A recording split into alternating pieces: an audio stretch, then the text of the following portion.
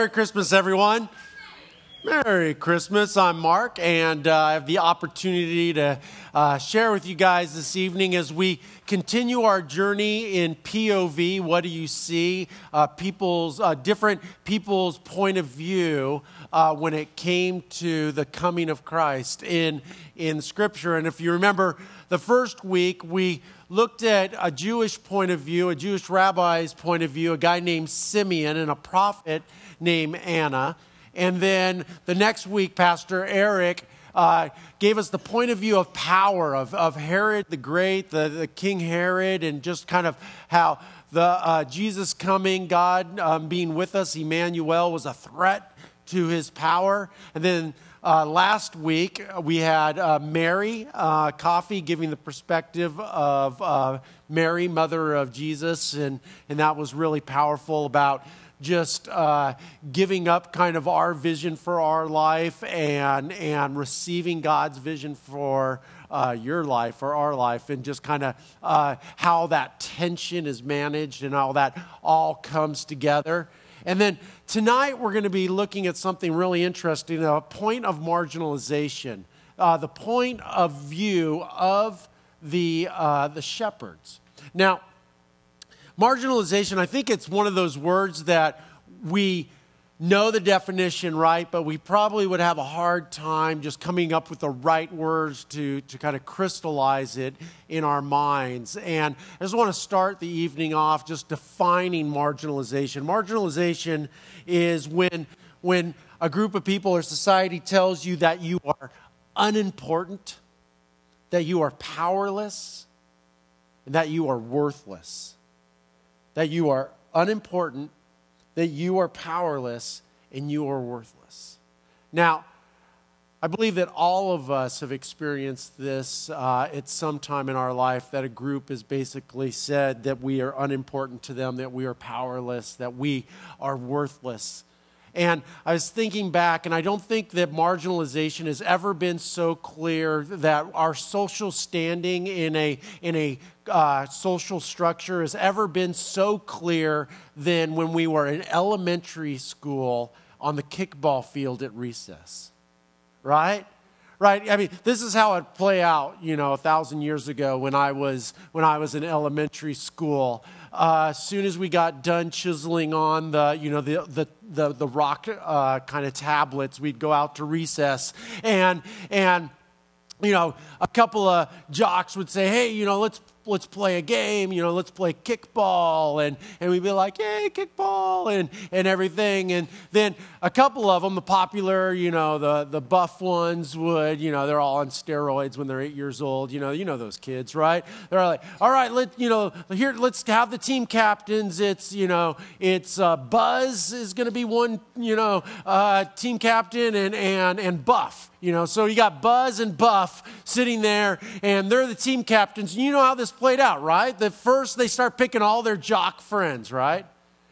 Oh yeah, let's get Buzz Jr. and Bert. That's a good strong name, Bert, and everything. So you get these guys on there on the team, and then who comes next? The popular girls, right? They have the ribbons in their hair, they're pretty, and all the jocks think, I'm going to get the pretty girl, and then she's going to like me and everything. They don't understand women. They still don't understand women, but that was kind of the plan, So then next came what? Kind of the average people, and this is kind of my group. I was a mid-packer. Still am a mid-packer. Just kind of like, all right, Mark, you're not going to hurt us that bad. You're probably not going to win the kickball game, but hey, you come on and it won't hurt you. And most of me and my friends, we would get invited up, and picked on a team at that point. Then going down kind of the elementary school pecking order was then like the geeks, right? The nerds and everything. And and they're like, all right, Poindexter, you all right, we'll take you. We can put you in right field or something, and it'll be all right. But I don't feel too bad for them because, they got the last laugh, right? We all work for them now, and they ended up with the pretty girls. So that is okay. But then after everyone was picked, there was usually that one person, right? That one person who just didn't really fit. That person who was maybe socially awkward. Maybe that person, it just, really hadn't developed with everyone else. Maybe they had some problems or something like that. And this is where the real cruelty, right, of being picked on the kickball field, recess kind of field happened. That at least in my school, like when this last person would be there, that people started horse trading. Like, Biff would ask Buzz, hey, you know what? If you take this person, we'll give you 3 points. And it was like, no, I don't want that person. Keep your 3 points. I'll give you Mark and that person in 10 points or something like that. So there's this horse trading going on and totally oblivious to the person who is being marginalized. Why? Because in their view, that person was unimportant, powerless to do anything about it, and worthless to their world view. There was a girl when I was in elementary school. Her name was, or is, Clarissa, who was this person. Clarissa had a condition, it was called trimethylaminuria, since TMAU is the initials to it, and it was a disease that affected how she smelled. In fact, she smelled like feces. She smelled terrible. And because of that, she was an outcast, that she was treated horribly. She was never picked on the kickball team, that nobody wanted to sit by her at lunch, that she was completely marginalized by our social structure. She was treated like she was unimportant. She was powerless, and she was worthless. I remember a couple occasions where the teacher would call Clarissa up and say, Clarissa, will you please take this note to the office for me? And she would go up to the office, and the teacher, with tears in her eyes, would just plead with us, and on the behalf of Clarissa, please accept her. Don't make fun of her. Don't shun her. This is a real person with real feelings. And I think back, and honestly, I don't think I ever really made fun of her or shunned her or anything, but I definitely didn't befriend her. I definitely didn't defend her against the vicious attacks that she was subject to. And for that, I'm eternally sorry. In fact, if I came across Clarissa today, I would literally fall to my knees and ask for her forgiveness for my part in the hell that she lived in elementary school, because I was part of her marginalization. Marginalization affects us all. Sometimes it's not so obvious and ugly and sinful as that, but marginalization happens. And I was thinking about this idea of marginalization, and thinking about how people are shunned, and they're thought of as unimportant and powerless and worthless. And this is really the point of view of the shepherds. This is where they were coming from. You see, the shepherds were on the low end of the totem pole in the religious, or in the Jewish culture. They were thought as thieves and drunks. They were thought as untrustworthy. They were thought as dirty and smelly, and nobody wanted anything to do with them. In fact, it was kind of the profession that if you couldn't do anything else, you ended up being a shepherd. And I think a lot of times in our minds we think, oh, the shepherd owns the sheep and he profits, and he's kind of like a small businessman and all that, but that's not really how most shepherds were. In fact, most of the guys who are out in the fields, they didn't own the sheep. They just watched the sheep for the owner. In fact, if they lost one of the sheep that it would be financially devastating to that shepherd and their family because they would have to pay the fair market value for that sheep. And so here you have these outcasts that it's like, look, you know what? You can watch the sheep all night and lay down, with them and make sure that they're protected because really, you're one step above a fence.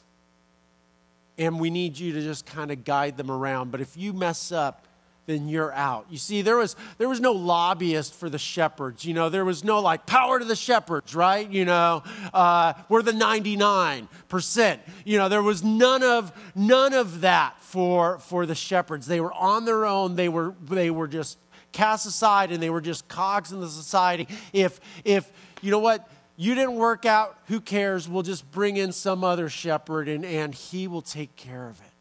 This is why this story and this point of view from the marginalized is so important. Because they were the ones that got the announcement. If you guys open up your Bibles to Luke chapter 2, the story that we're talking about tonight begins in verse 8. It said, that night there were shepherds staying in the fields nearby, gathering their flocks of sheep. Suddenly an angel of the Lord appeared among them, and the radiance of the Lord's glory surrounded them. I want to time out really quick. Where were the angels? This is really important. Where were the angels? Among them. How have we always been told this story? They were in the sky, right? That we've always, in every Christmas play and every, Charlie Brown special and just about every Christmas story that I've ever seen in any church, the angels in the air. But that's not what the text says, does it? That's not how the story is told. And I think that this is really important. That the angels were among them. In fact, I don't think that there's ever a case where the angels are over the person that they're visiting. The angel definitely wasn't above Mary when the angel told Mary that she was pregnant. That the angel of the Lord, when he met Joshua outside of Jericho, wasn't hovering about him. He was with him. When Mary Magdalene went and saw Jesus at the grave, the angels weren't hovering. This is essential because this communicates something to us. See, and a lot of times in our mind that we think the people over us, lording over this, but that's not the story of Christmas. The story of Christmas is what? Emmanuel, God with us. And here we don't have the angels in the sky, but we have the angels with the marginalized, the unimportant, the powerless, the worthless, not shouting to them, telling them a message, but on the same level as them, among the marginalized, walking with them to tell them the greatest news ever heard. They were terrified, but the angel reassured them. Do not be afraid, he said. I bring you good news, the gospel, that will bring great joy to all people. The Savior, yes, the Messiah, the Lord, has been born today in Bethlehem, the city of David, and you will recognize him by this sign. See, if I was the angel, that's how I'd do it. I'd do a total dramatic pause right there, and everybody would be like, what sign? What sign? What sign could it be? And I'd be like, wait for it. Wait for it. Okay, here's the sign. You will find a baby wrapped snugly. Can you do snugly in a tough, godlike voice? I don't think so. Snugly? All right, snugly. Snugly. In strips of cloth, lying in a manger. That's the sign? That's the sign of the King of Kings. He's going to be in a snuggie, in a manger. I mean, what kind of sign is that? It's like in a manger. A manger's not a manger. It's like a PC word for a feeding trough. It's not a feeding trough, it's a manger. Oh, okay, it's all right then. It's a baby in a feeding trough. It's a terrible idea, and I'm calling child services, right? I mean, this is the sign that you're talking about, but yeah, this is the sign. Why is this the sign? Because God is with us. He is among us. That He is going to experience our hurts and our pains. He's not coming with a silver spoon in His mouth, but He is coming to be one of us. Suddenly, the angel was joined by a vast host of others, the armies of heaven, praising God and saying, and this is cool, this is one of the shortest hymns in the Bible. That they sing this hymn, and it's so profound. Remember, we're looking at the point of view from the shepherds. So we got to hear and see this happening through their perspective. And this is the hymn. Glory to God in highest heaven. Imagine if you were marginalized and you're getting the announcement from the personal kind of the messenger of the Lord coming to you, and not trumpeting or broadcasting it or updating it on their Facebook status or tweeting it, but actually with you in person saying, glory to God in highest heaven and peace on earth to those whom God is pleased. And here we have these three sections of this beautiful hymn that must have just been just sweet honey to the ears of those shepherds. You see, God here, in the word in Greek is theos. This God creator and sustainer of all things. You see, the shepherds, they were well aware of the pantheon of gods that were in the Roman Empire. They had a God for this and God of that. But here you have the angel of the Lord and a great host of angels and the armies of the Lord saying, God, theos, or in the Hebrew word, Yahweh, creator and sustainer of all things, is here with you. And then they go on to the next part and they say, look, peace on earth. Now this peace, this shalom, is a very important word in the Hebrew language and in the Hebrew mindset. And it would have probably instantly brought their minds to the prophecy of Isaiah in chapter 9 and verse 6 that says that for a child is born to us, a son is given to us. The government will rest on his shoulders, and he will be called Wonderful Counselor, Mighty God, Everlasting Father, Prince of Peace. This is the lowest of the low. This is the marginalized, and God has come to give them an invitation. And then He follows it up with such amazing words. To those with God is pleased. Can you imagine hearing those words if your whole life you've been told you are unimportant, you are powerless to do anything about it, and you are worthless in my eyes. And here you have a heavenly host in your presence, giving you the most important message ever. And you are told, you know why? Because God is pleased with you. God has shown you favor. I often wonder why the shepherds, right? I mean, they were shepherds.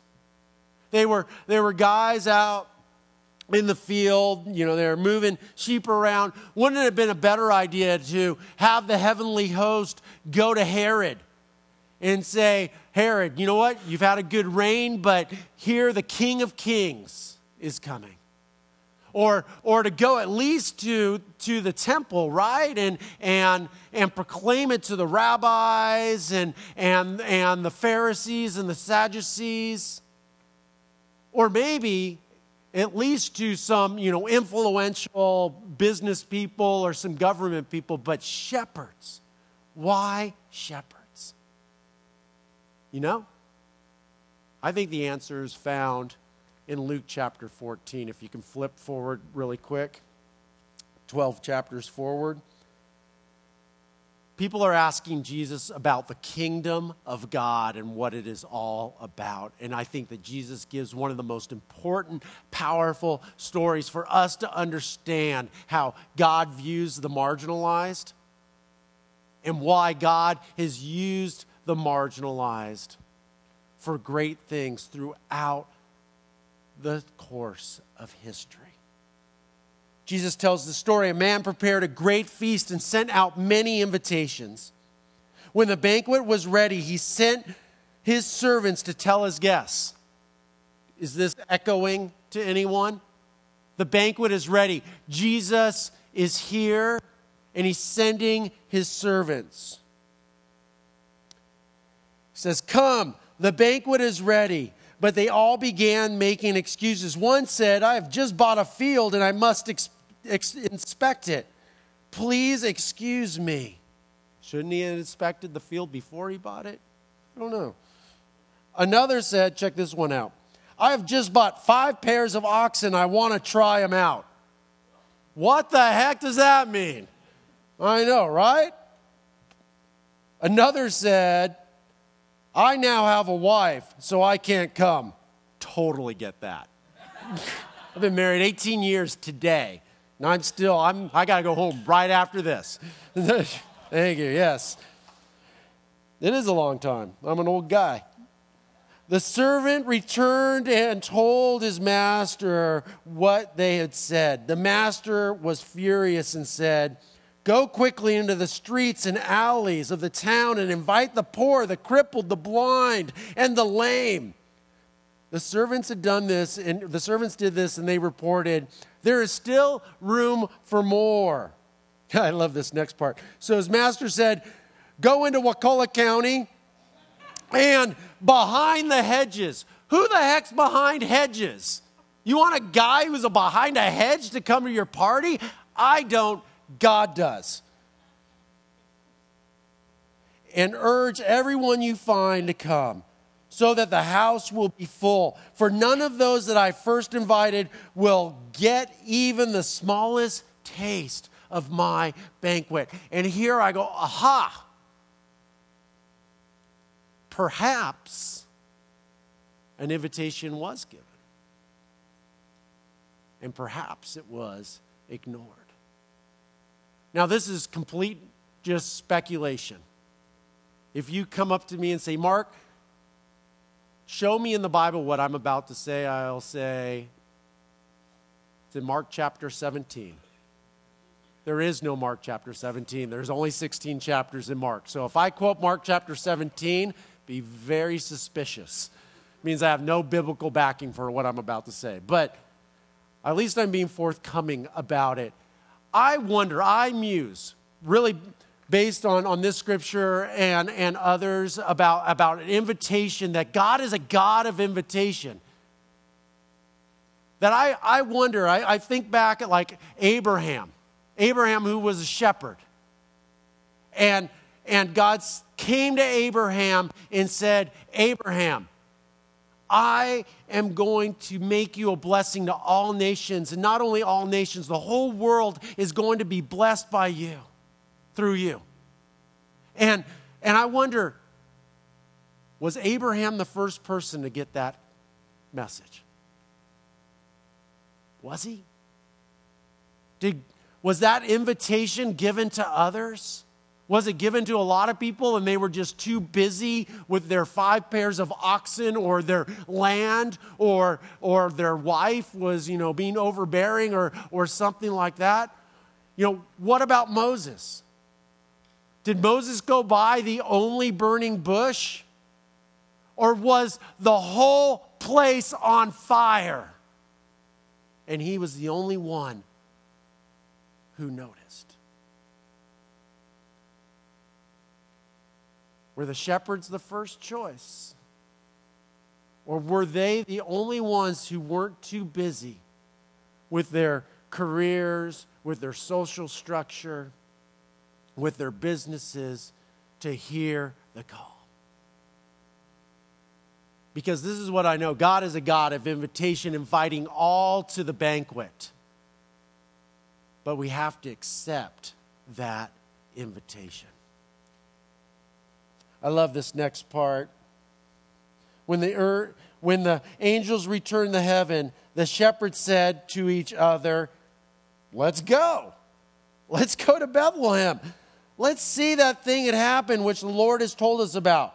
They hurried to the village and found Mary and Joseph. And you might be saying to yourself, well, you know what? They didn't have all that responsibility. They were marginalized. They were viewed as unimportant and powerless and worthless. But remember what I said.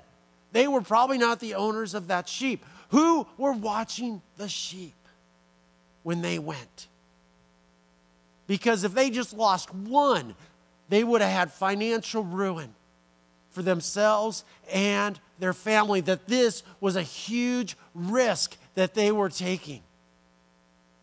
But they chose to take it anyway. And they went. And when they got there, the baby was lying in the manger.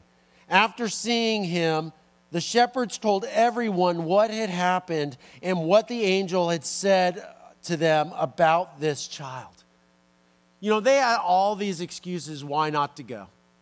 They had sheep responsibility, that they had things to do. They didn't have the right things to wear to go to the Messiah. They just had their stinky shepherd clothes. They didn't have a gift. They didn't have any money. They didn't have any, power or gifts. They weren't like the wise men who brought frankincense, gold, and myrrh. They had nothing. And I want to tell you guys the truth, that God's not a tyrant. That God doesn't want you to give what you don't have. He wants you to give what you have and then share what you receive. To give what you have. What did the shepherds have? The shepherds had their presence. They had their worship. And that's what they gave. And then they received so much from God, and they shared what they received, that they were the conduit of God's love and mercy. And all who heard the shepherd's story were astonished. But Mary kept all these things in her heart and thought about them often. Then the shepherds went back to their flocks, glorifying and praising God for all they had seen and heard, because it was just like the angel had told them. They were changed. And everyone they came in contact with were changed. You see, society marginalizes those that do not fit in their structure, but God looks for those. He goes into the county. He goes behind the bushes to extend an invitation to be part of something that is larger than yourself. Society marginalizes those that they deem have no value. But God invites us to be part of something larger than ourselves. But first, we have to accept that invitation. I want to show you guys a video of what can happen when someone accepts an invitation and takes a chance. We had planned to bring you a story tonight about a kind of prep school that prepares football players for the NFL draft and big contracts. But we're going to call an audible. We're going to switch sports tonight because we've run across an absolutely amazing basketball player that we want you to see. Here's Steve Hartman. Grace Athena High School in Rochester, New York, has a new, most unlikely hero, a special ed student by the name of Jason McElwing. Keep it going. Jason is the basketball team manager. For the past couple years, he's been assisting Coach Jim Johnson, helping with whatever the team needs. And go! Get him motivated and hand out water and just get enthusiastic. enthusiastic to say the least. Despite being born with autism, Jason's father says his son has never had a problem expressing himself at basketball games. I was always concerned that he might get a technical and they lose a game because he, start yelling or whatever. Let's have a hard practice tomorrow, all hour and a half, and let's get ready for Arcadia. Okay. Let's go. 1, 2, 3, 10. Because he has been so devoted to the team, for the last game of the season, Coach Johnson decided to let Jason actually suit up. Not to play necessarily, just to let him feel what it's like to wear a jersey. At least that was the plan. But with 4 minutes to go in last week's game, Coach Johnson stood up and pointed to number 52, Jason McElwain. After years of fetching water and toweling off other people's sweat, Jason was actually in a game. His first shot was a 20-footer from the right baseline. Was it close? Did you almost make it? I just airballed it. I'm like, just, dear God, please, let's just get him a basket. His second shot missed too, but the third was a charm. A three-point no-doubter. And Jason wasn't done yet. Not by a long shot. If I wasn't there to witness it, I wouldn't have believed it, You caught fire. I just caught fire. I was hot as a pistol. Jason ended up shooting 6 3-pointers. One right after the other. He had 20 points total, and each time a shot went in, his teammates and the crowd went a little crazier. His last basket, right at the buzzer, created total mayhem. Because he is autistic, Jason says he's used to feeling different, but never this different. Never this wonderful. Steve Hartman, CBS News, Rochester, New York.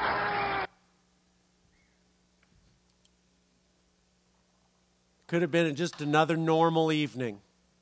The coach could have been a basketball coach and not followed a prompting to give an invitation, to receive an invitation, to be part of something larger than himself, being part of something larger than a basketball game, being part of something larger than a basketball coach, but being part of something that would touch the lives and the hearts of millions of people. God is a God of invitation. God is a God of the unexpected.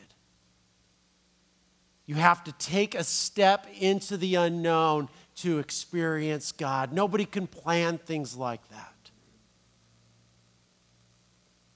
It all happens when you accept an invitation. And the truth is that your contribution is essential to the cause of Christ. Your acceptance of that invitation to be part of something that is larger than yourself, larger than our church. That invitation needs to be accepted. But remember, God is not a tyrant. God will not ask you to give you something that you do not have. But we have to accept the invitation to give what we have and then to share what we have received.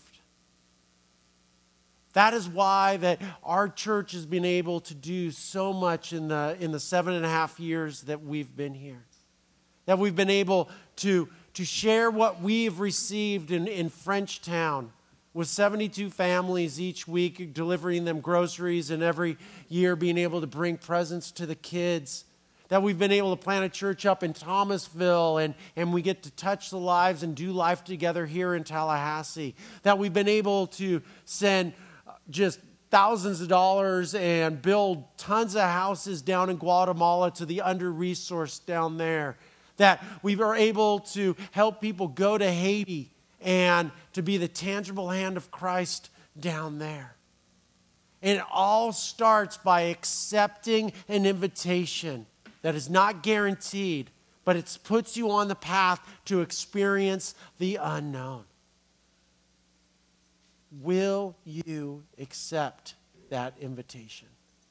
Will you accept that invitation to be part of something that is larger than yourself, something that is not guaranteed, something that is not part of the norm,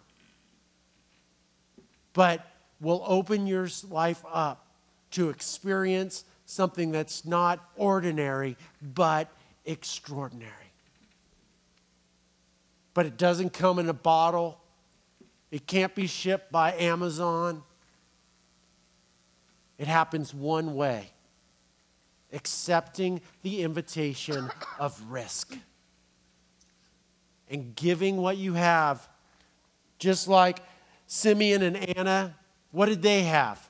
They had their blessing, and they gave their blessing. The wise men, you know what? They had treasure, and God had entrusted them with treasure, and they gave their treasure. Mary, she had hopes and dreams and protection, and that is what she gave. And the shepherds, they gave their time and their testimony. God is a God of invitation for you to be part of something beyond yourself, something extraordinary. But if you have insight, if you have money, if you have time, if you have a story to tell, it is incumbent upon the story of God, that you are part of the story of God, to give what you have and share what you receive.